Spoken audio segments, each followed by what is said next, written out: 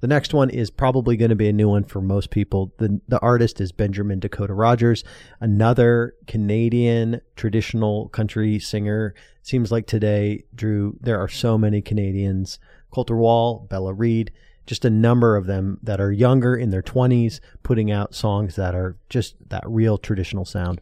These immigrants keep coming here to take my job, making me upset. They've got great traditions up there. Obviously, Cross Canadian Ragweed was probably the first.